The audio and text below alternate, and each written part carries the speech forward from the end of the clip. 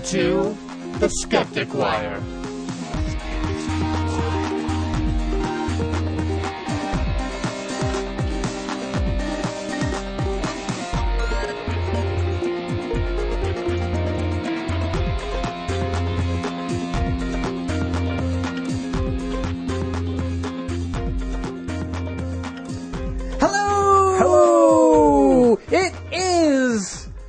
Of September 2013, episode 128 of The Skeptic Wire. I'm your host, Gary Long, and with me this week is Greg Perrine. Hello. And the spirit of Donna Swafford. The part of Donna Swafford this week will be played by Harpo the dog. Yes, who is, instead of being at a microphone, under the table. That doesn't... No. She just likes to be under the table. That is not like Donna. No, they're completely unlike Donna. Donna Yes. has never, as far as I know, well, certainly not while we've been recording, gone under the table. No, never. No. This is going in a dangerous direction. It is. I was thinking more along the lines that she was too drunk to sit on her chair, and so slip underneath, but... In my house? No, just in general. It's in the time that we've been recording. Ah. Not in the time since we pressed record tonight, but since in the last 2.5 years. Okay. That was painfully long. So, how was your week? Mine's busy. Great. How was your week, Craig? Oh, okay, I guess. Okay. I just had a little chuckle this afternoon when I was driving home from work, and there's a story about how San Antonio Mayor Julian Castro, I think his name is, has this big campaign to join other mayors in other cities of trying to fight texting while driving, and they want people to pledge that they won't text while driving by texting a number saying that they won't text while driving. And I was just, well... Maybe that's not the best way to get people to promise not to text while driving, because maybe they... Anyway. Yeah, well... Especially because most people listen to something like NPR where this story was on while they're in the car. Right. Well, I think there's a billboard out that says texting and driving, kill, and then it says, find out more, text. It just set my skeptical spider sense a little kind of, oh, that's weird. Yeah. It does remind me of... On NPR, in fact, there was a senator who was trying to push through a talking on the phone, cell phone driving bill. Mm-hmm. And because it was so dangerous, because people get in wrecks, and he got into a wreck while he was on the phone. I don't remember who that was. Yep. Anyway, so we got an email this past week, did we not? One single solitary email. But it was a big one. I mean, it was a long one. I mean, there was lots of words in it.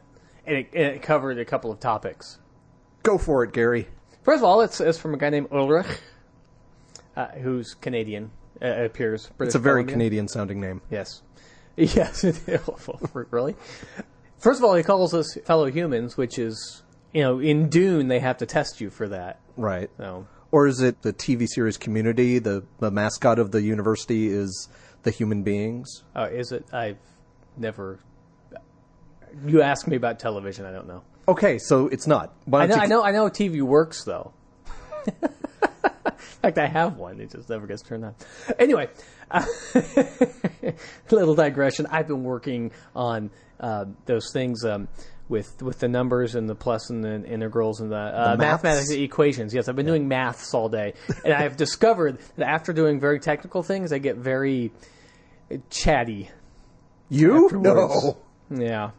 That's okay. I can cut anything out I want to. Yeah, sure. Yes, you can.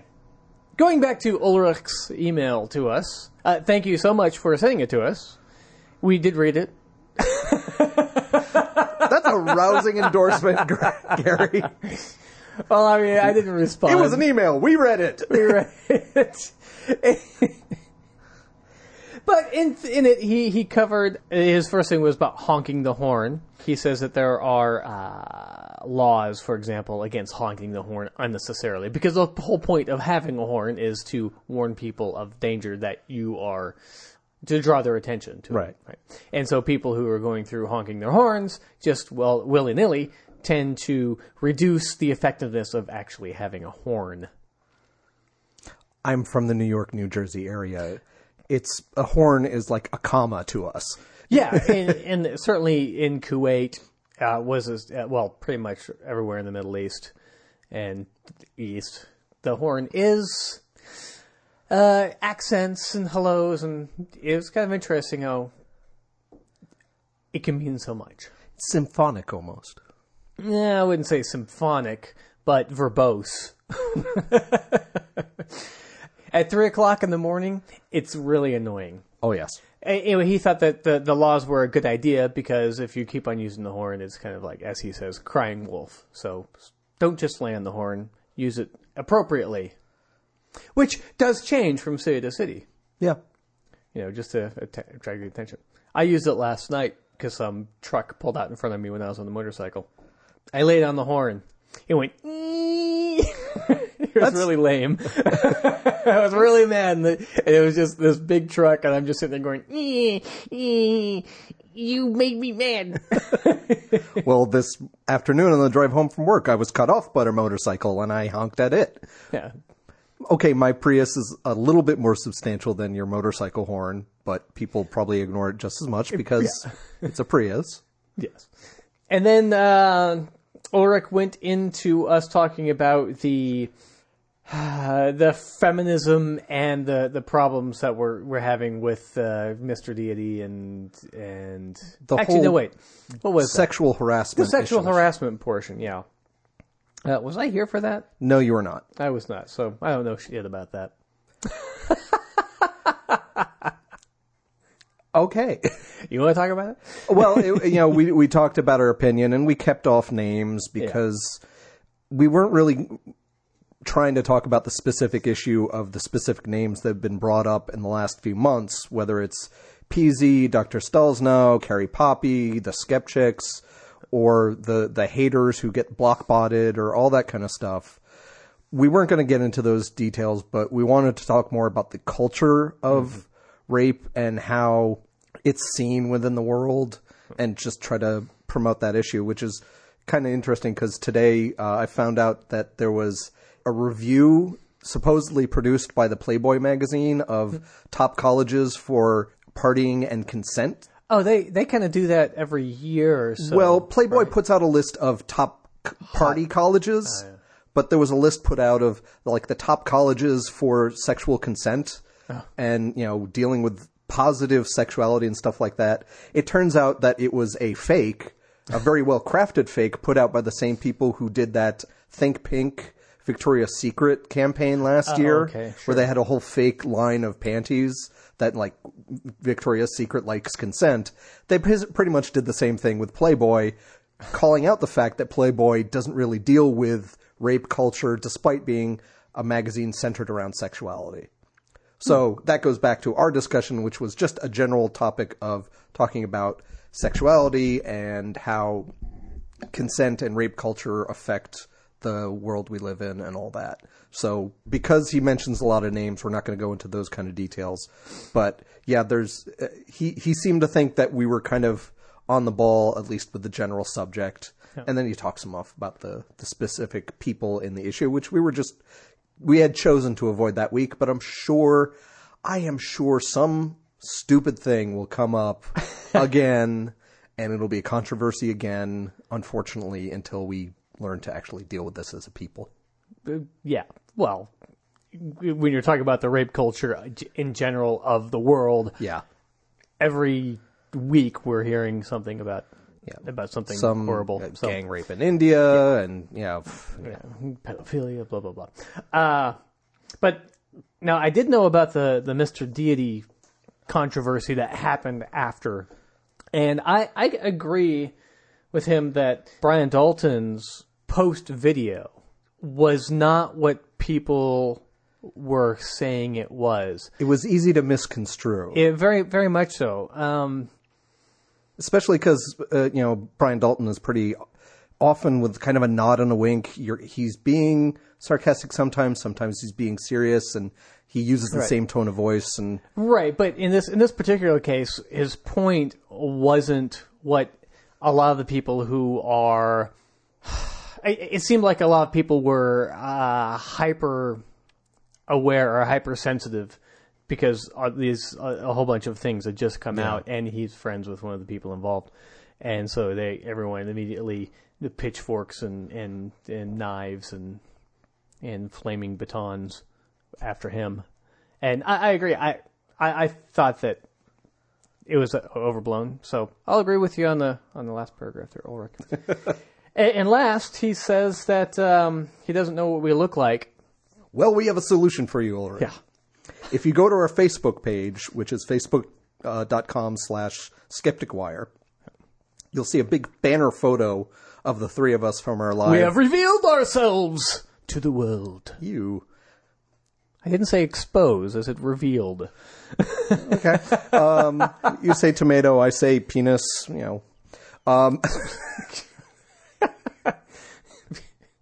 Anyway, this picture on our Facebook page is us fully clothed from our 100th episode. On the left-hand side is Donna. As you're looking at it. Donna is the female one. Right. In the middle is Gary. Gary is the bald one. Yeah. And on the right-hand side is Greg, the hairy one. He has facial hair in that picture. You might have some stubble, but I have the full-on beard. Yeah. And Donna has no facial hair. No. So there you go. That's how to tell us apart.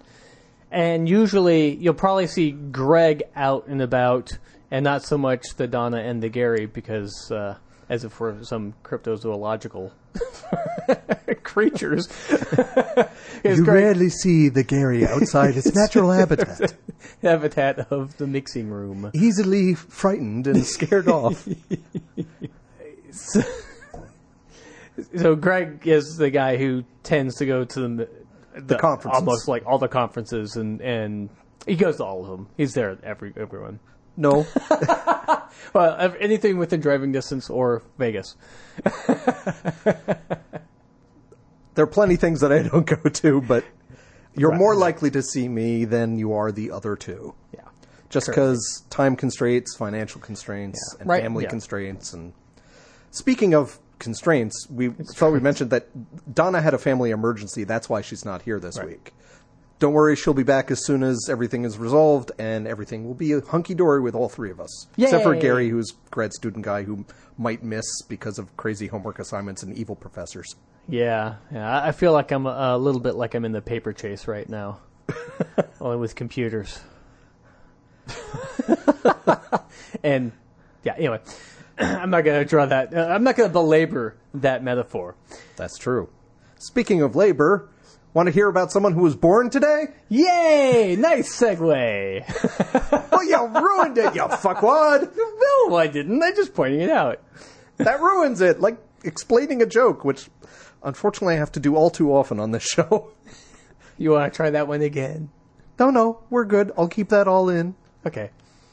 All right, so we'll go for a fairly short one this week. Schmerly? Sorry, go ahead. Did I say something weird? Schmerly? Okay, we'll go for a fairly short one this week. Who was born the 18th of September, 1911? Someone. Yes, very good. You're queen of the podcast this week, Gary. This person was an Irish peer in that eventually became part of the House of Lords. Okay, in not the like UK. a pier in the water. No. No. Okay. I don't have any other way to describe that. He succeeded to the earldom in 1975 when his half-brother died. Winston Churchill. No. And 1975. Well, I mean, he was born in 1911. Churchill was with the 40s. Well, and stuff. he'd still be alive.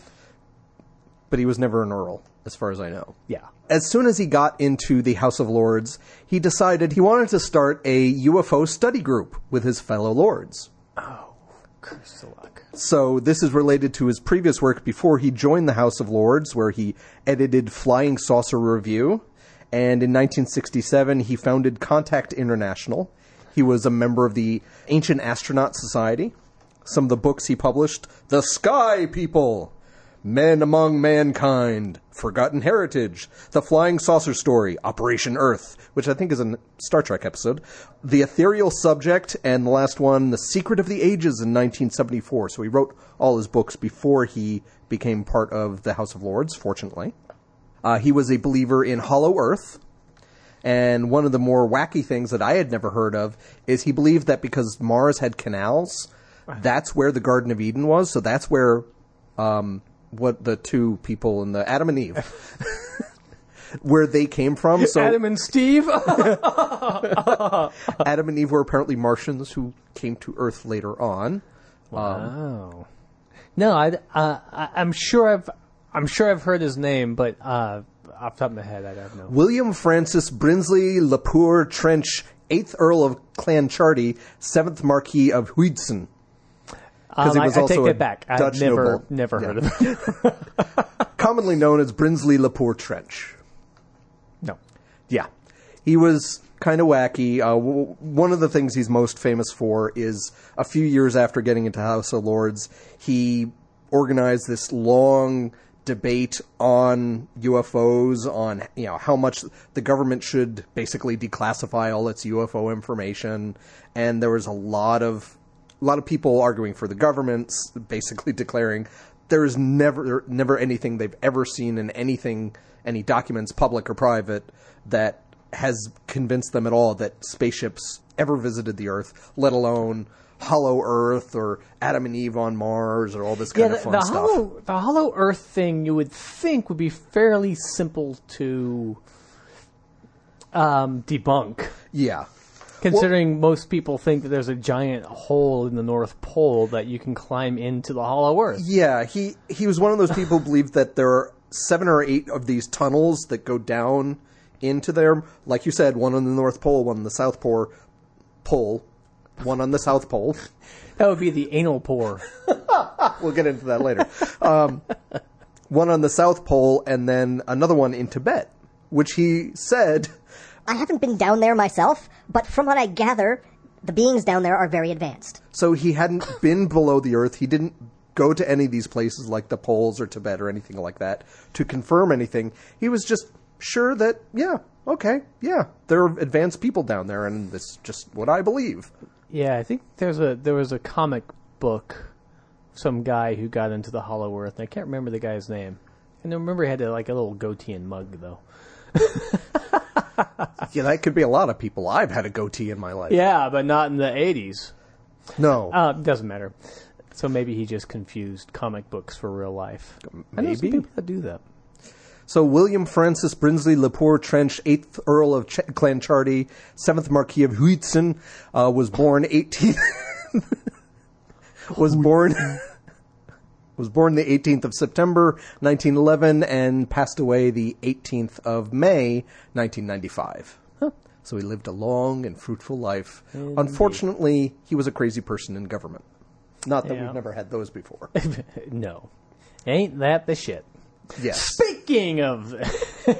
Oh, shit! Oh, shit! I have a sort of update on the poop story. Oh! Yeah. So, for listeners who are first tuning in, we talked last week about the squatty potty and the idea of the angle of your squattingness versus sittingness eases pooping, and then the woo creeps in there from people thinking it's more natural and that it can cure you of diseases or prevent you getting colon cancer and all that kind of stuff. Yeah, it's easier for you to get rid of the toxins, yes. I guess, because they cling to your colon, whatever. I knew about the whole squatting thing for a while because it pops up every once in a while, and it was like, okay, it kind of made sense. And after seeing that someone had made the squatty potty and some variants of that, I realized it was probably a fairly simple thing to make one. Oh, really? Yeah. And so I thought, if it's not going to cost me anything, I'll just see what it would take to make a design and build one. Turns out, I had all of the material at my house. I'll get that in just a moment. And it only took me about an hour and a half to research and then build this thing. Now, of course, I have a circular saw and a reciprocal. Reciprocating jigsaw. Yeah, my roommate from Los Angeles, he and I called it the saw of death. Sure. Yeah. Well, not a reciprocating saw, but like just a jigsaw. The little. Okay. Yeah, the reciprocating kind of is a larger one. That you can that's cut the through saw walls. of death. But yes. Yeah. So this is the jigsaw. Okay, but this is just the jigsaw. Anyway, so using that and then some little L what are those things called? Brackets? L brackets. And I had a 12 by 2 by 4 that I cut up for the legs. And then for my little squatty part, I had the top of an old table. Okay. Similar to your table with the leaves on everything. And so I just took the leaves off and everything, and it gave me a nice thing that I could cut out to go on my toilet. So I made one in an hour and a half, and since then I've been giving it a shot just to see, so to speak. so to speak, yeah, exactly. And as far as how I feel afterwards, I actually think that the ease of the motion is better, and I feel as if I'm finished when I'm done. So I think everything kind of gets out. Okay. Well, in the last week since we did that story, the only thing I've done is I've noticed while I am doing my business that I point my toes sometimes, which slightly changes that angle. Right. I've done that before as well as the whole, spring over.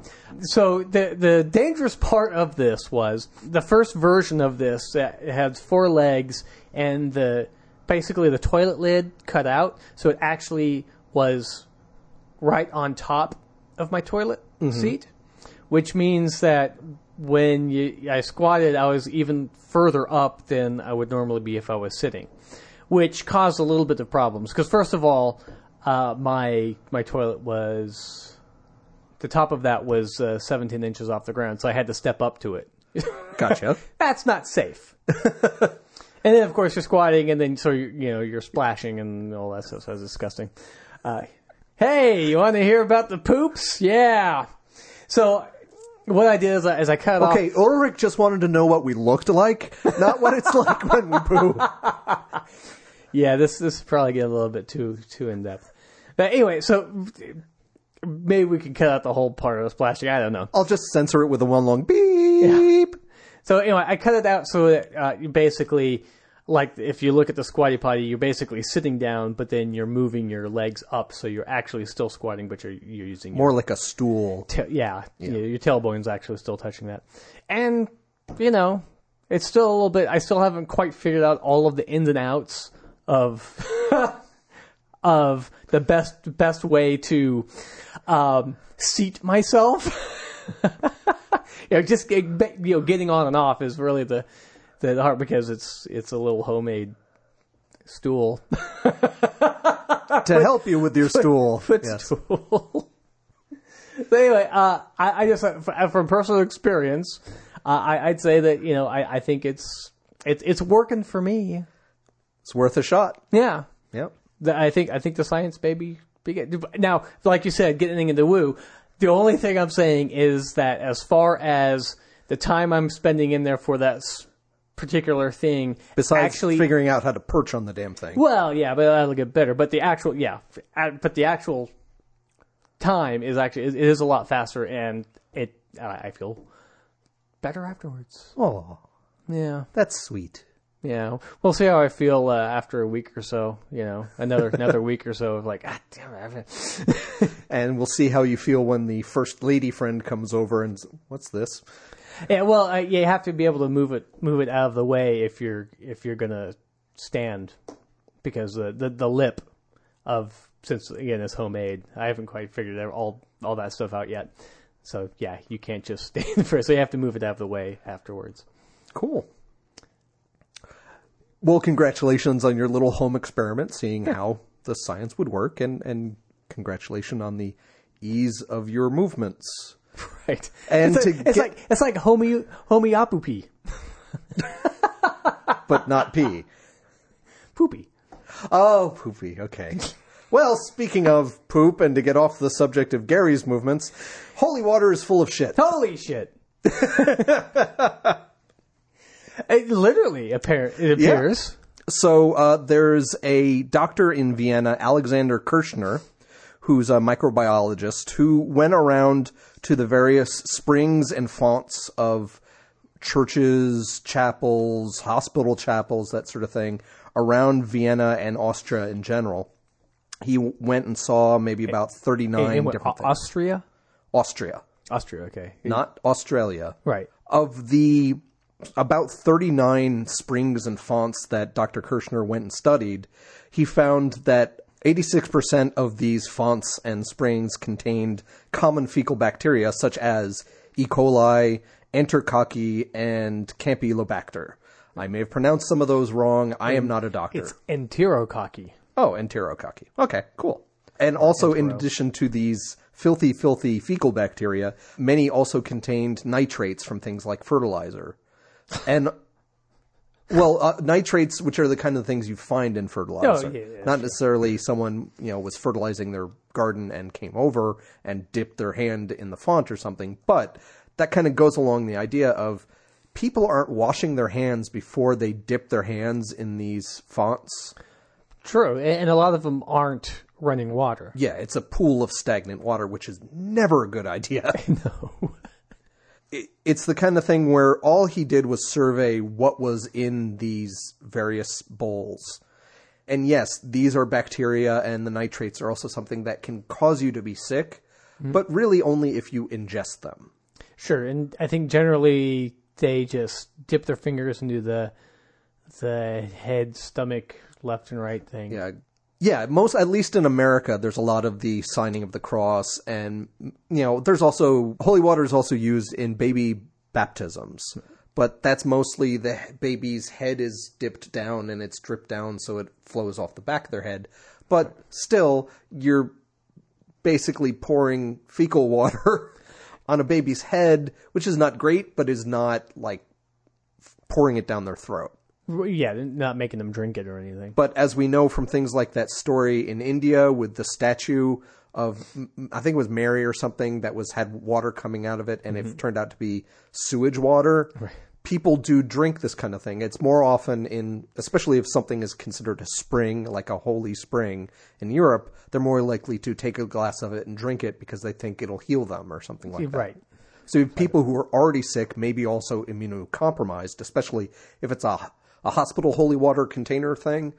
You've got people who are, got the MERS virus, the antibacterial resistant stuff, and they're dipping their hands in this thing, and then someone next comes by and dips it and does the whole thing, and then they don't wash their hands and then touch their mouth later. Yeah. That's not good. That's weird. You'd think, it being holy water, that it would be a protectant. Yeah. I wonder how much did he find? Because a little bit isn't going to hurt you too much. Because, for example, there's a lot of the full immersion baptisms where they go out to rivers. And rivers are not particularly, especially anywhere near a city. Especially in India. Yeah, well, I was thinking just here in San Antonio. The rivers are not fonts of purity themselves. Right. They didn't give a range. They just said up to 62 million bacteria per milliliter. That may be quite a bit. Yes.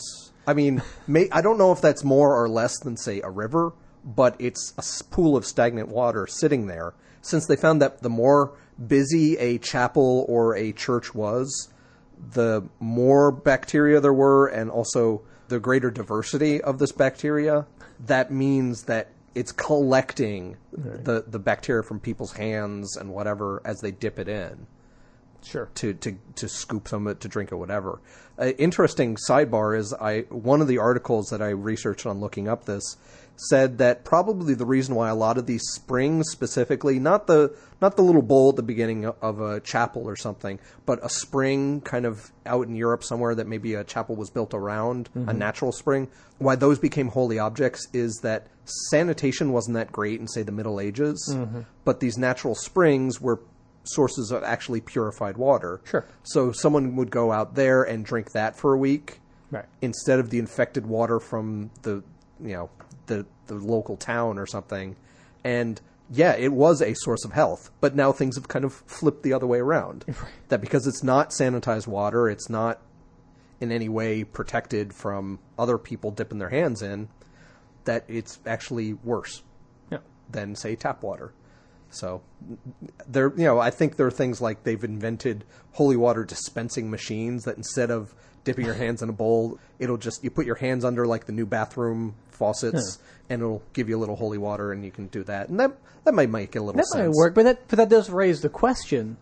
The water is supposed to be blessed, which is why it's generally that little stagnant thing, right? Yeah. But I've seen, well, not in person, but like on in television shows and some movies, they'll go into a church and there'll be the holy water there, but it's actually running water. Okay. Because it's coming out of the Virgin Mary or whatever, her jug or whatever.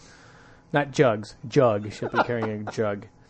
So I'm wondering, how often do you have to bless that? Because then it's not, you haven't blessed the water then, and so it's just basically running water. If you bless the statue, does everything passing through the statue get exactly blessed? Yeah, this is some kind of weird transitive property or something. Yeah, exactly. So like if you do that, you have to bless. Damn it, Catholics, show me the math.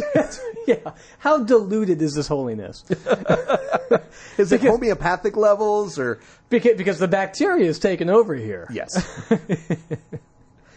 Anyway. So what are the rules here? But yeah, so holy water full of shit.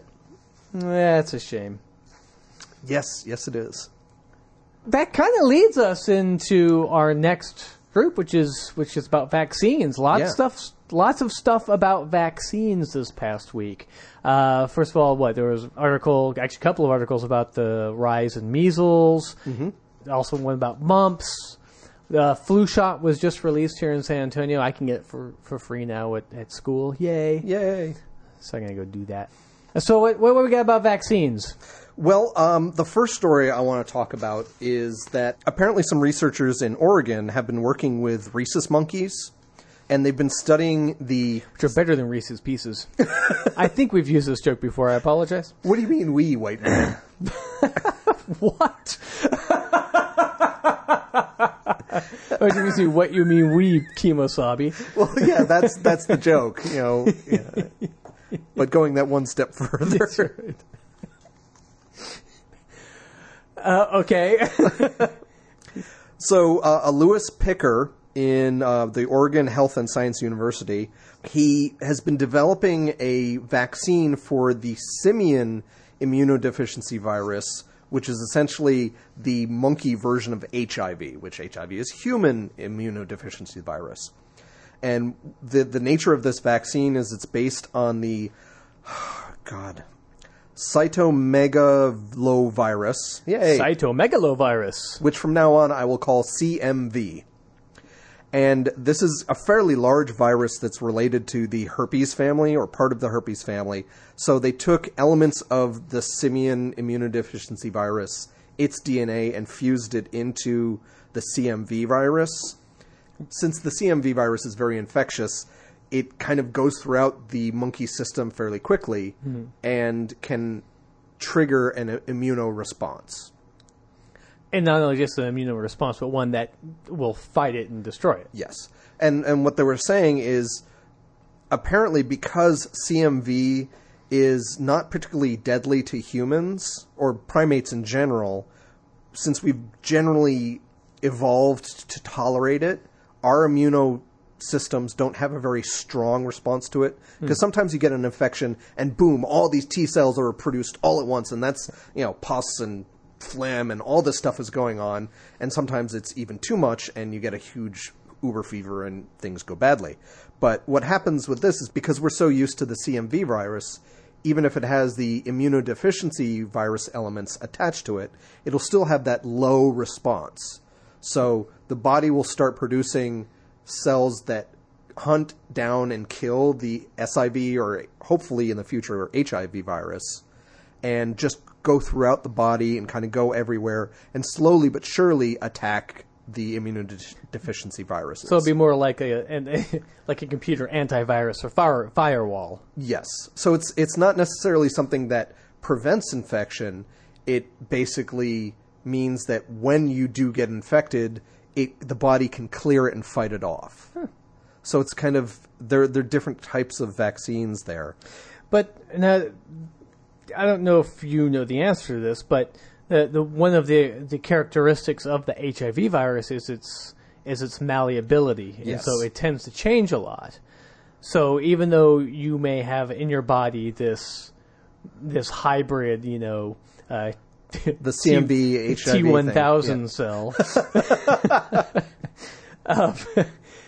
it may not be able to recognize and mutate to change if you're infected with the HIV virus. Like on a small scale, maybe it won't be a problem, but like on a larger scale, you may. But I don't know if there's an answer. It's a good point. In this case, they specifically infected 16 rhesus macaque monkeys with the SIV MAC239, and has nothing to do with the iPhone, which is a very aggressive form of SIV, which is 100 times more deadly than HIV, that sort of thing. And I guess they specifically geared this vaccine to attack that. Yes, HIV and SIV, I assume as well, mutates very quickly, even faster than the flu, which are problematic. We always have to get yearly updates on that. Right. But in order to be HIV, or like the CMV, which is part of the herpes class, or the rhinoviruses, which are the cold viruses or whatever, they have to have certain elements in common. Pretty sure. There's certain things that can't change. So maybe if they can target that can help. That portion of it, rather than going for the head, it goes for the body, because the body doesn't change as much. Yeah. It always has and 6 because arms. it's slow acting, it's kind of constantly eating up the immunodeficiency virus as much as it can. So it's not going to provoke an immediate, like, it kills all the weak ones and all you have left are all the strong ones, and those keep reproducing, and you have this quick evolutionary backup.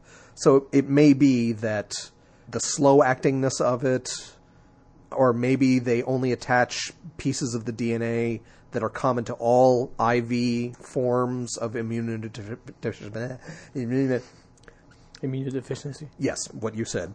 So it's pretty neat, but I actually haven't gotten to the story, which is of the 16 monkeys given the vaccine for SIV, 9 of them cleared the virus entirely. Now, granted, they found this out by essentially euthanizing the monkeys and grinding up all their organs and taking... Were you fucking trolls? Well, it's experimentation. They're not going to do this with humans. But they took 240 samples from each monkey. So maybe there was HIV or SIV, hiding somewhere in the body. But it seemed fairly successful. Now, it was only about a 50% success rate. So they got to find out why that's not happening. Is it just that SIV is so virulent, so it's hard to kill to find out whether they were still infected with SIV, they killed them and ground them up. They couldn't just do a blood test? They wanted to see whether it had cleared the entire body. Because one of the nasty things about HIV, from what I remember, I could be wrong, is that it can hide in cells and go dormant and sit there for years. Right. Which is why it's so hard to clear out of HIV. Right. You never know, because you always have to be aware that it could come back. Exactly. Yeah, I know that's one of the... So that's, I think, why they tested various organs in this pink slime state. Sure. Great. Well, but this means there might be possible treatments either for treating someone after they've been infected, if it allows the body to clear it, but also hopefully preventative vaccines that if we can get the success rate up and make sure that it's completely safe and go through regulation and all that, it might be a possible solution. Sure. Well, it's cool. I mean, it's just cool to hear that something has worked. Yes. In a good way. Unfortunately, it's bad to hear that they had to kill the monkeys to figure it out. But yeah. I understand, I guess that you do what you have to do. Yeah. So, it kind of sucks for the monkeys, because there they are. They're like, they were sick, and now they're not sick. And so like, hey, woo, we're going to go out and party. And then these guys come in and go, no, sorry, you're not going to the party. Anyway. No, I don't disagree with you. It's one of the unfortunate parts of animal research that it involves. It's a thin moral line between doing the testing that's necessary to increase medicine and the knowledge to make things better for everybody in general. Because if we find a cure for SIV, that'd be good for monkeys too. Yeah. But there's also, you can't go too far in killing mice and monkeys and rats willy-nilly. Yeah. I'm pretty sure that they don't just decide, oh, let's just go ahead and kill them and figure it out. Yeah. There's a specific reason, so one hopes anyway. So what else we have? Well, I mean, we've talked about the measles, mumps, and rubella, and how everything is kind of making a comeback. But like you have the headline: "Whooping cough risk higher among kids who miss vaccinations." I think that's fairly evident. Yeah. It's just that someone finally did a study getting numerical values on this. Okay. So they took 72 cases that had happened of pertussis between 2004 and 2008, 2010, somewhere in there, and they compared them with 288 children who did not get pertussis in that same time period, who were pretty similar, like same backgrounds, socioeconomic, that sort of thing.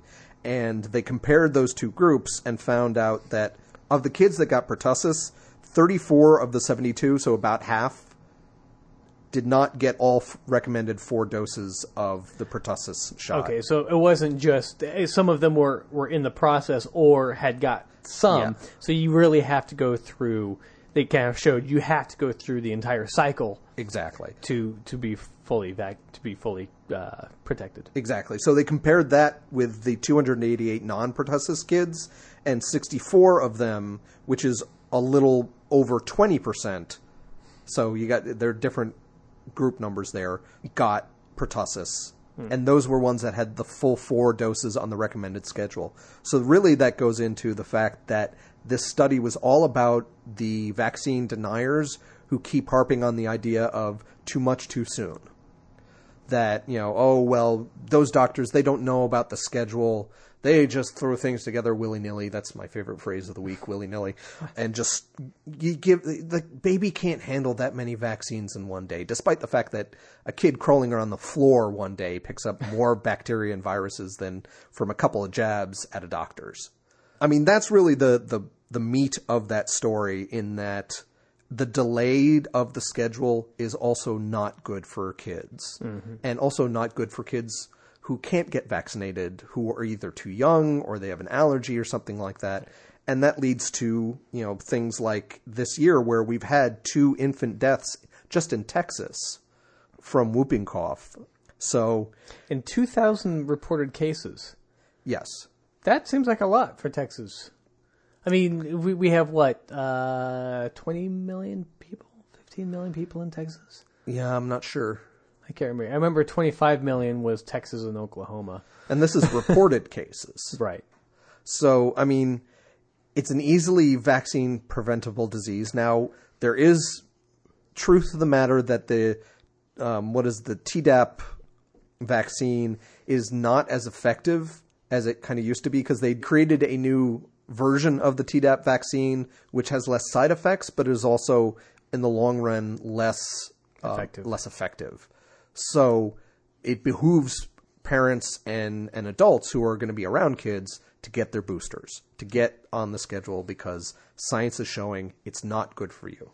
Yeah. And this isn't even the people who are saying, no vaccines ever. I'm going to live natural in my cabin in the woods and eat only. But they don't. That's the problem, is the people stuff. are not living in the cabin in the woods. They're amongst us. Yes. Very populated areas. Yeah. And the unfortunate part is, like we talked a week or two ago about that Texas church, who are a bunch of vaccine deniers. If you have a bunch of people together who are not vaccinated, you're more likely to have an outbreak. And this is showing that that's the kind of thing that's been happening. Yeah. So, kind of shifting gears a little to the other side of the world, there are a couple stories of vaccines in India. And they both actually have to do with the polio vaccine. Uh-huh. India has officially eradicated polio as of 2011. So it's only been a couple years, but it's been a great success. They've really pushed hard to give all the kids the little drops, the polio vaccine drops, and virtually non-existent in India now. Well, unfortunately, it seems like earlier this week in Khatun Primary School in Goghat, a village kind of near Calcutta. Calcutta, that's the easy one, and I couldn't fucking pronounce that. There were a bunch of kids who were getting the polio vaccines at that school, and a father of a under 2-year-old kid looked over and noticed that the kids were being given an oral vaccine from vials that said hepatitis B, which is not an orally given vaccine. Now, unfortunately, about half of those 114 kids who got the hepatitis vaccine orally, about 50 or 60 of them started to get sick, threw up, were hospitalized, that kind of thing. But none of them have died. They're all fine. It's not dangerous that they got the hepatitis vaccine through their mouth, but it just wasn't great. Yeah. But the worst part of it is it instills a lot of mistrust in the vaccination system. Sure. Well, it's just like going to get the flu shot and getting sick. Exactly. People think that there's bad things happen when you get vaccines. They're not going to want to get the other ones. Yeah. Which is actually related to another story, which I just found today, which there was a child who got vaccinated.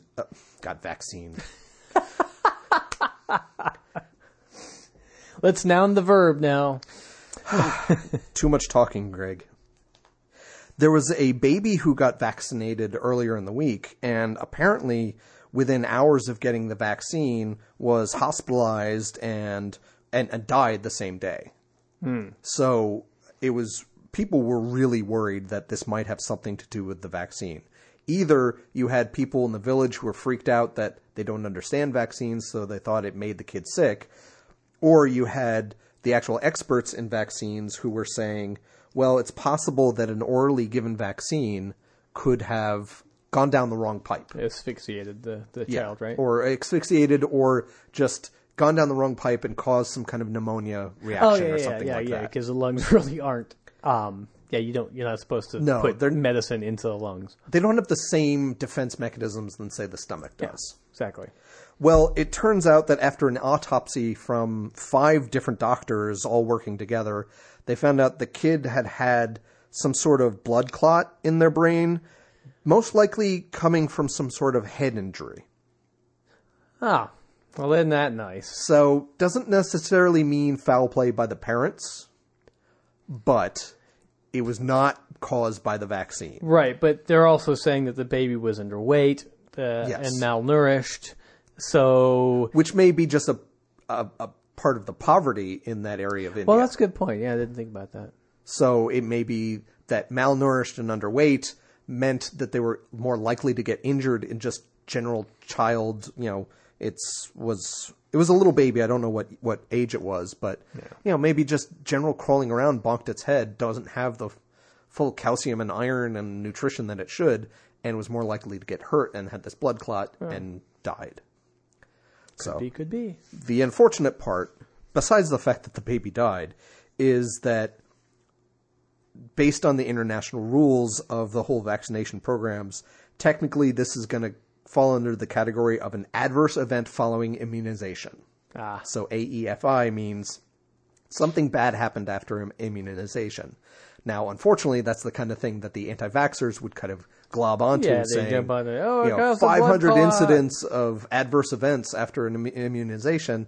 Well, okay, let's look at the actual cases. No, this kid bonked its head somehow and died of a blood clot. Yeah. That was not a result of the vaccine, but it happened after. Right. The post hoc, ergo, fuck you, you're wrong. Sure. I wonder how many people are abducted by aliens, to be clear. Abducted by aliens after vaccines. And do those follow? I mean, maybe there's a correlation. Maybe. I don't know. But there is an interesting new tool, which I think will wrap us up on vaccines. Tool? Yes. And not Gary is a tool, but... oh, wow. Insulting me to my face. Well, if you are a iPad or iPhone user... I'm not. Well, then Gary will just sit there and twiddle his thumbs for the next minute. There is a new app out there by the Vaccine Education Center at the Children's Hospital of Philadelphia, CHOP. Children's Hospital of Philadelphia, CHOP. Get them to the chopper. Sure. Okay. They need to add a F of America to that. There's a new app called Vaccines on the Go, What You Should Know. And the idea is there are a lot of people who don't know just the basics on vaccines. And it's a nice kind of primer on the basics information. So there are 4 sections to it. There's basic information about the vaccines that are out there, from everything from hepatitis to Tdap, measles, rubella, tetanus, whooping cough, all the stuff we've been talking about, the flu. Just general facts about those, some facts about the safety of what's in the vaccines, whether it's talking about thimerosal or egg products or something like that. Information on the vaccine schedule. So for babies and for older people, what's kind of a good schedule and what's the safety of that. And they also have some videos that you can watch and kind of get some more information like that. So it's a nice, simple source, and it's a free app. So if you have someone who's about to become a parent and is iPhone literate, hopefully, and is on the fence about vaccines, maybe say, hey, there's this app out there that you can just take a look through and browse through to give you peace of mind when you're thinking about vaccinating your child, because it shows you some of the basic information about vaccines. Yeah. And you don't have to worry about it, and it can, because there's so much to worry about when you have a kid. Sure, but you can also go to the Mayo Clinic. Also has a section on vaccines. Cool. And of course the CDC as well. Yeah. Of course, if you're anti-vaccination, you're probably anti-government. Yeah, this is. I know that's what the woo magnetism, but generally speaking, my experience has been that it's not just one thing. Yeah. Well, if this app or any of the other ones, Mayo Clinic, whatever, it's not going to get the full-on anti-vaxxers. They're not going to believe a word of it. That's true. But some people, someone who's on the fence, someone who's just about to become a parent and just needs a simple source of information, might be a good idea to recommend. So there you go out there. It's a free app. Go download it. And they are planning on hopefully eventually putting it together for Android as well. That's in the works. They just haven't done it yet. All right. So it should be more widely available as the months go on. If only Apple would port their iOS over to Droid, everybody would be happy. I don't know enough about that to argue, so it's not a thing for me. Thing. Yeah. Skeptic Wire interview. Okay, so we're going to take a slight left turn from all our vaccine discussions that we just finished up. Why a left turn? Because it's sinister. Oh, okay. And we're going to talk with a friend of mine from Skeptic Action, Susan Gerbic, who was on the show a couple weeks ago. And we're going to talk more about Web of Trusts. Hello, Susan. Hi. Hello, Susan. Hi, how you doing? We're doing well. How are you doing? I'm doing peachy keen. Excellent. That's good to hear. It's nice to hear people doing well these days. It's nice when people are doing well in a fruit-related way. Yes, peachy keen. Peachy yes, keen. I love that. Yeah. So much easier than saying Mandarin orange segments. Sure, yes, Keen. especially because you weren't able to. Exactly. So both on the Skeptic Action site and also here at the Skeptic Wire, we will recommend sites for our friends and followers to recommend one way or the other on the Web of Trust tool. And it turns out that the Web of Trust tool has recently changed their format. And since we have this united front to try to clean up the internet one website at a time, I thought I'd bring Susan back on to talk about how they've changed their format. Is there anything big that you've noticed first, Susan? Some big thing you think we need to tell someone about? Well, it's gotten a little easier for people to vote. What Web of Trust has decided is that they wanted to make it. They felt, okay, there was four areas you could vote on before. Now you're only voting on 2: trustworthiness and child safety. And then within those two categories. It breaks down to other categories, like if you go into unsatisfactory of a trustworthy site, then it's going to allow you to break it down into like good site, bad site. Do they track you for cookies and stuff like that, or is it for alternative and questionable medicine, or is it religion and politics that are just maybe people don't want to deal with that sort of thing? Yeah, here's the examples. There's malware or viruses, poor customer service, phishing, scam, potentially illegal, adult content, gruesome or shocking, suspicious, privacy risks, misleading claims or unethical, which is the one we use the most, hate, discrimination, spam, potentially unwanted programs, ads, pop-ups, adult content. So you'll pick an area, like you'll say it's positive or neutral, or it's questionable or negative. And within those categories you pick, then you decide, is it potentially illegal? Is this a phishing scam? Is this got malware? It breaks it down into more detail for people to look at. I think what they wanted to do is, it was too general. People were saying good or bad about a site, but you weren't understanding easily enough why it was bad. Was it because they were making unfounded claims, or did they not give refunds? Were they spamming you? So they wanted a better way of breaking it down so that people looking at Web of Trust would be able to get a better answer. So they wanted to simplify it, but at the same time make it more targeted to say, yes, I think it's bad, and this is the specific reason why, making it easier with just kind of a drop-down menu to say, it's bad because of this. Right. It's better to do it it's easier to do it this way. And so there's only two categories you're rating on: trustworthiness and child safety, whereas before there was 4 categories. Mm-hmm. So it's easier to do now, and it's also a little bit easier to vote. There used to be a sliding scale that would at times look very confusing. So now the sliding scale is much more usable and more obvious. When you're sliding the scale from green to red, it's much more obvious. And so they've cleaned it up. It's also easier to comment and to understand what it is that people are commenting on and how they feel about it. And what hasn't changed, that I really do think that people should use, is there's a little thumb up or thumb down on each person's comments. So as you're reading people's comments, you can up their comment, or down their comment. And I think that that's something we should be doing as well. Is just go through a page or two and just look at the comments that people are making and give them a thumbs up or a thumbs down. That just makes more powerful arguments. Yeah, so maybe 3 or 4 users have rated negatively for, say, an anti-vaccination website, and all their comment was something like, oh, these guys are a bunch of anti-vaccination nuts. And maybe you want to upvote the one that really went in to say, these people are supporters of so-and-so vaccination person. They have constantly quote Wakefield as if he's Jesus or something like that, and are constantly quoting natural news, that sort of thing. If they give you specifics, you can try to really upvote them, that sort of thing. Right. You want to give them more credit. So it makes your vote go further. Cool. Oh. Now, just out of curiosity, you said there are 2 things you can rate: the trust and the children, but on the pull-down menu, like I'm using, for example, Chrome, Google Chrome. I still have the trustworthiness, the vendor reliability, the privacy, and the child safety.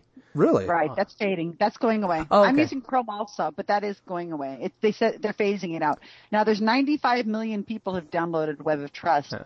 So, it takes a while to get around to everybody, I guess. Okay, so they'll just push it out. They're going to go knock on your door and ask if they can come in and change your things around. Yeah, we definitely know Firefox has updated on the several computers I use that it's working that way. But I guess Chrome is a little behind depending on your computer if you haven't updated it. Yeah. I've got it on mine for the last few days. So it's basically Gary's fault. Yeah, it's me. That's fine. You're in Texas, that's why. I'm Texas. I only go to 3 sites these days. Yeah, we're in California now. It's a little different. But yeah, eventually everybody will be. I'm glad you raised that point for anybody who's listening and they say, no, this hasn't changed at all. Yes, it will be changing. It's changed. It'll have a whole different feel to it. This only popped up in the last week or 2, right? Yeah. Yeah, so it'll take a little time to migrate through, but hopefully it'll be simpler and a little bit more focused. Yeah. So, Susan, since I wanted to be lazy this week, and I figured since we had you on, why don't you tell us about a couple of the sites that are maybe coming up in the next 2 days after we post this episode? Right. Okay. I've got a couple for you, some good ones. Let's see what I got. Well, there's all sorts of really great things that are coming out. There is this one that is called AdSorms. This is get slim, get beautiful skin, get white skin, get big breast. I guess you only get one big breast. That's right. Get young, get muscular, get big penis, get tight vagina, get curvy, get hair back, get energetic, get perfect face, get white teeth, get disease-free, reduced breast. So I guess you get one big breast and one reduced. Remove extra hair. I know some people that are going to be upset about that. I got rid of that. Improve eyesight, improve brain power. Now, what I've done in the last week or so, we're doing Fish Barrel. We've introduced Fish Barrel. So we do Skeptic Action is Web of Trust. That's what I started with. Mm-hmm. Then we went to Rebutter. And then now we're using Fish Barrel. So with Fish Barrel, you can actually highlight the parts of the page that are making claims, medical claims, and you're reporting them to the FDA. Wow, that's awesome. Yeah, it's a form that it's really easy to use. I did it again this morning. You just go through, you sign up, obviously. To start out, you have to fill out the form most of the way with your name and your address, which is not shared with the person it's the FDA uses it. And then it's like a generic form. Some guy in Britain invented this, and he's really kind of like, he wasn't going to do anything with it because he said us Americans weren't really doing anything with it. So, Tim Farley talked about it a lot, and I said, I want to do that. So I just introduced it to our group. So as Skeptic Action becomes a bigger group, we're going to take on more things that you can do. And so Fish Barrel is the most recent one. Before we move on from that, I assume you're not talking about fishinbarrel.com, which is basically a pond fishing site for Maryland. No. How do our listeners get to Fish Barrel? Fish Barrel? Well, you could go to Skeptic Action. You could sign up for Skeptic Action, and there are directions on how to use all three. Web of Trust with video. There is Rebutter with video. He put out a video just for us to show our Skeptic Action users how to use Rebutter. And then there's then it says Fish Barrel and how you get it and how you use it. It's another plugin that comes to your computer. It's a little bright rubber duck, yellow rubber duck, and it fits on your plugin. So a couple other things we're going to be doing this week coming up. Camel milk. And I believe if this is the one, I reported them to the FDA because they say that they are doing studies on autistic children for camel milk, but the children have to have no vaccines. Oof. They can't be vaccination free. So some of these, if you read them, you're really like, what? Really? So these parents are signing their children up for studies to see if they're improving their autism, I guess. So another thing that we're going to be doing once in a while, I will put out a plug for us to go and rate a book on Amazon or Barnes & Noble or wherever you rate books.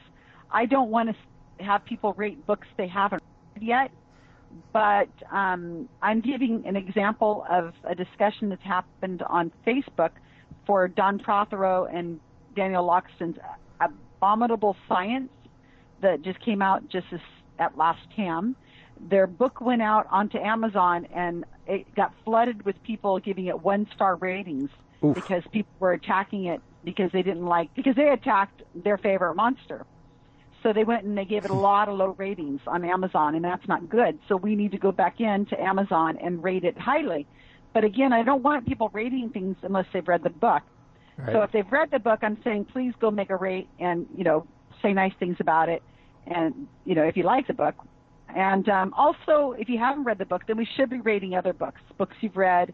Let's give them some good ratings and that are skeptical science books, because it really is important to the outside world. Because the whole idea of getting with Skeptic Action is to get beyond the choir, to get to people who are not in the skeptical world. We want people who are outside of our worldview to find these books and say, oh, that sounds interesting. Yeah, let's get that. And that brings them into the skepticism. Same with the Web of Trust. We've got 95 million downloads of Web of Trust. This is our way of talking to people who are not in the skeptical world, again, to to understand this is something that you should not be around. So we're it's more of a consumer protection. Awesome. And as a little editorial, what I would suggest if someone's going to go onto Amazon and review a book, you don't have to do a 50-paragraph review of a book. Sometimes you're scanning by the reviews of Amazon and you see 10 paragraphs in a review. You just skip that one entirely. So just a few sentences about the good science or good philosophy or good skepticism in a book. Get in, get out, wham, bam, thank you, man. You're done with your review. Yeah. And people give you 5 stars. The more the merrier, because sometimes you might even want to say, I found it totally readable. I love the photos. This is something I couldn't put down. Those kind of things, instead of going into detail. Yeah, like you say, sometimes you need it all. You need those people who really want to have, some people like the detail because they're not going to buy a book unless they have got a lot of detail on it. And some people just want to know that it's enjoyable, or their kids loved it, or, I just bought it for the photos. So whatever reason, it's just always good to always go in. I want to remind my Skeptic Action readers to go in and review these books every so often. If it is abominable science, pick something else. But do not do it unless you have read the book. I really feel strongly about that. Very cool. So, dear listener out there, you know that there's lots of little tools you can do to help spread skepticism, and you can find a lot of them by following along with the Skeptic Action feed, which Susan will now tell you the various ways you can follow her feed to find out what you can do to help skepticism. We are on Twitter under Skeptic Action, no space between the words. You can also follow us on Facebook, where we have more of a conversation about the different things that come in. And then we're also on Google+. And right now, there's a little over 600 of us. Well, and I want to thank Skeptic Wire Podcast, because within a day or so of being on your last podcast talking about Skeptic Action, I got 15, maybe 20 new followers on Twitter and Facebook. And it was really great because it really bumps us up. This is crowdsourcing. We can't do this unless we have lots of people. So I'm looking for like 6,000 people, but 600 I'll take. We're able to make sizable chunks in them. Well, I don't think we have 6,000 listeners, but... No, but there's some more out there waiting that need to join this. Come on. And what happens is people join and they don't always participate every day. Right. But when you get a chance, maybe once a week, go in and do 7. They're just sitting there on your Twitter feed. You just follow it and it takes a minute. It's even that. Yep.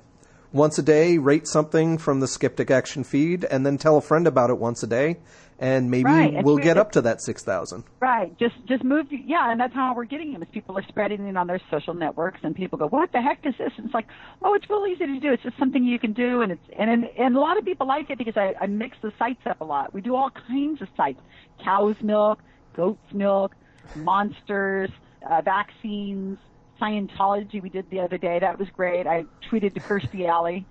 There's all kinds of different things that you can do. I do all different. I mix it all up. It's not all just homeopathy and anti-vax. It's crazy stuff, Very cool. Things. Yeah, it keeps it interesting. Well, congratulations on the continued success of Skeptic Action. And thanks for joining us this week, Susan. Okay. Hope to talk to you again soon. I sure do. I hope to see you guys both again. Okay? Thanks, Cheers. Susan. Thanks. Skeptic Wire Interview. Ramen. So that was awesome. Yeah, that was pretty cool. And finally, someone else other than Greg got to speak to this imaginary person on the interwebs. I'm using scare quotes in my air quotes in my fingers, which you can't see on the podcast. It also helped that I technically figured out how you and I both can talk to Susan in the one feed. Yeah, true. Very, very good job for a non-technical recording guy person thing. And you did it all on your own too, so that's well. impressive. Dr. Google helps me. It helps me too. We won't say anything bad about Dr. Google. At least nothing printable. And the 50th anniversary is coming out in November. No, wait a minute, that's Doctor Who. That's right. All right, so I hope that by the time this goes out, Thursday will have been Talk Like a Pirate Day.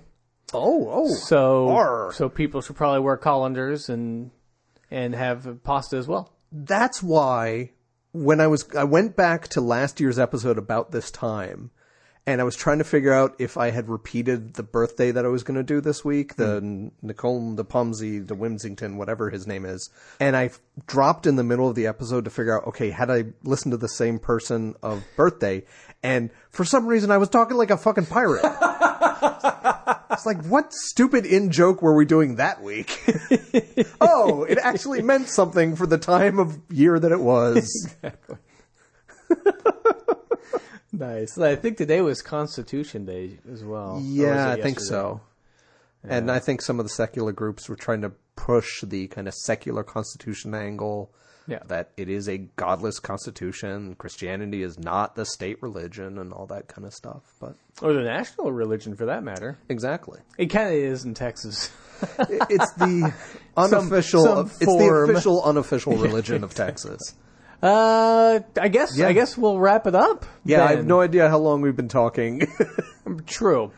Well, I'm gonna go. I'm sure it's at least an hour, and Gary's got to go do work and stuff. And yeah, I'm a little worried that it's raining and I'm on the motorcycle tonight.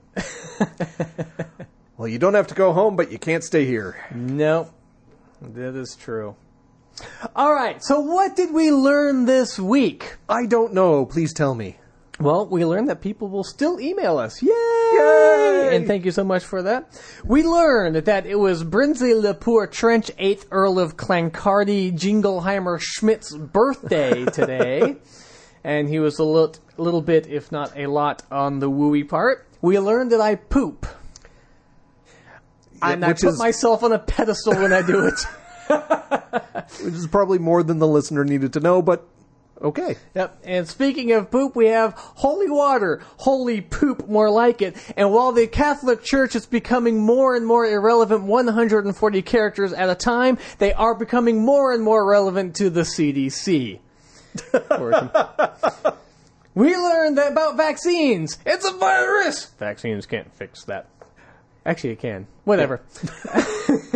I don't get the reference to. Oh, there was a Batman cartoon where with Batman slapping Robin, and Robin was saying, "I need to go get a shot for my cold." And he's like, and Batman's like, "It's a virus." Oh, right. Okay. Yes. Yeah. It turned into 1,000 different memes. Yes, it has. We learned that Susan Gerbic has many cheerful facts about the square root of the new WoT plugin. Which sort of works, but doesn't really work at all. Many cheerful facts about the square root of the... No, it doesn't quit. Many cheerful facts about the square root of the WoT plugin.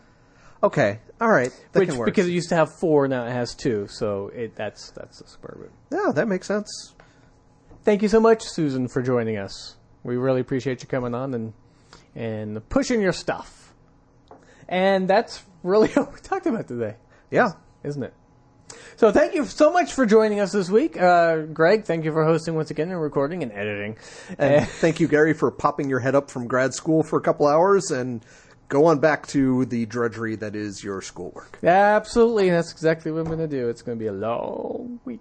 So we hope everybody has a safe Talk Like a Pirate Day, or had a safe Talk Like a Pirate Day and has a safe weekend. And we'll hope you join us next week when we should... have Donna back. That's Donna. Have Donna back. Not donuts. Not donuts. Ooh, donuts sounds good. Donna better bring donuts. So, that's our next t-shirt. I was expecting donuts. All right. Talk to you later. Enjoy yourself. Bye-bye. The Skeptic Wire podcast theme music is by Oscar Lawn, with guest mandolin by Greg Perrine.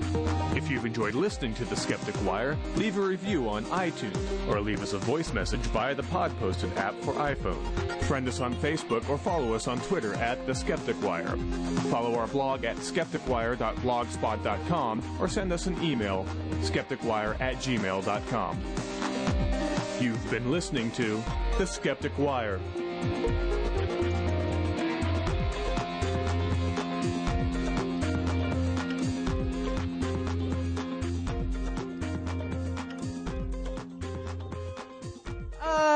Great. So, I have an update. Ooh, you have an update. I have an update. Exactly.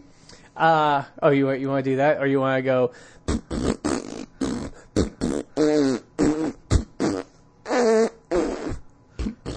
Oh, yeah, we were supposed to do the email. The email, then the birthday, then we... Oh, we were doing birthday before? Oh, we are. God damn it. I even have it written down. That's why I was... It's like, okay. I thought you were talking about an email, but you called it an update. Sure, I'll go with the flow. No. Yeah, hey, we'll improvise. We'll get through it. Well, now I'm just going to be and all then you plugged start up for the spitting next at the 15 camera, minutes. the microphone. Microphone. All right. Let me wash my hands. Why'd you go to the Catholic Church? Ha ha, see, because ha ha.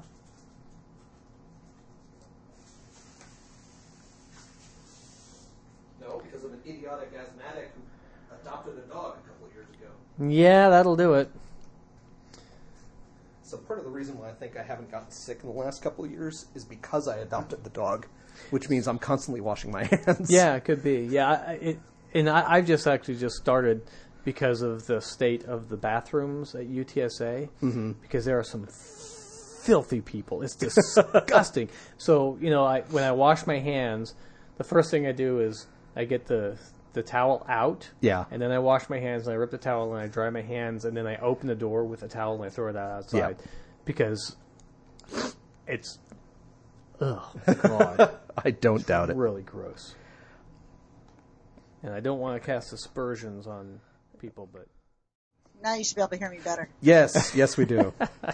And I don't know what it is, but something weird about this setup that I'm doing to feed the audio into my system and everything means that I can't share my video with you for some reason. I don't know why it's not doing it, but there you go. I'll just pretend you're there. Put a sock over your hand and just have it talk back to you. Same thing. Skeptic Wire Sock Puppet Theater. That's right. So you just heard the melodious voice of one of my two co-hosts, Gary. Hi, Gary. Hello. Glad to finally talk to you. Melodious, huh? Yes. Sure. Yes. And we actually kind of did a lot of our show, and so we'll just kind of intro into, well, we're going to switch gears for a second, blah, blah, blah, blah, blah. Okay. We have gears? Yes, they're very rusty. Okay. Like that grasshopper? Rusty grasshopper? No, the grasshopper with the gears in its leg. Oh, right, that one. Yes. Okay. So many, well, you Apparently post... not. Well, Susan, you post a lot of stuff to your Skeptic Action, so like you said, you probably forget half of the stuff you're posting a couple weeks in advance. Oh, yeah. I glance at it and it'll remind me. But yeah. I post maybe 10 stories to our Facebook page every day of various things that are going around in science and secularism news and all that. Uh-huh. And sometimes Gary will start talking about a story that I posted just that day. And I'm like, what are you talking about? And one of them was, what Gary was just saying. Yeah. The grasshopper with the gears. Yes. The thing. Yeah. And I want to thank Skeptic Wire because the last time I was on your show, within a day of me being on your show, I think we lost you again. No! We're almost there. Okay, yeah, we got you back. And you were just saying that within a day of being on the Skeptic Wire. Okay, maybe I should start over and say it. Go for it. Okay. Well, congratulations on the continued success of Skeptic Action. And thanks for joining us this week, Susan. Okay. Hope to talk to you again soon. I sure do. I hope to see you guys both again. Okay? Thanks, Cheers. Susan. Thanks, bye. We can't win. Every once in a while, a little audio glitch would creep in that it sounded like you were being censored. Yeah. That's me. I kept expecting it to come through in the like the Scientology. I even talked about science. Beep. Dangerous stuff. They are monitoring us at all times. Why are you having problems? Were you having problems all night or just with me? I think it's like the narrowness of like the broadband going on here with both our computers, Gary and I, plus his tablet, plus my phone. And it's been raining here in Texas today, so all the bits find it extremely hard to swim through the morass getting to the computers. Yeah, well, I was having a little problem when I came home. I had to start my computer again, so I don't know. It could be me. You've been listening to The Skeptic Wire.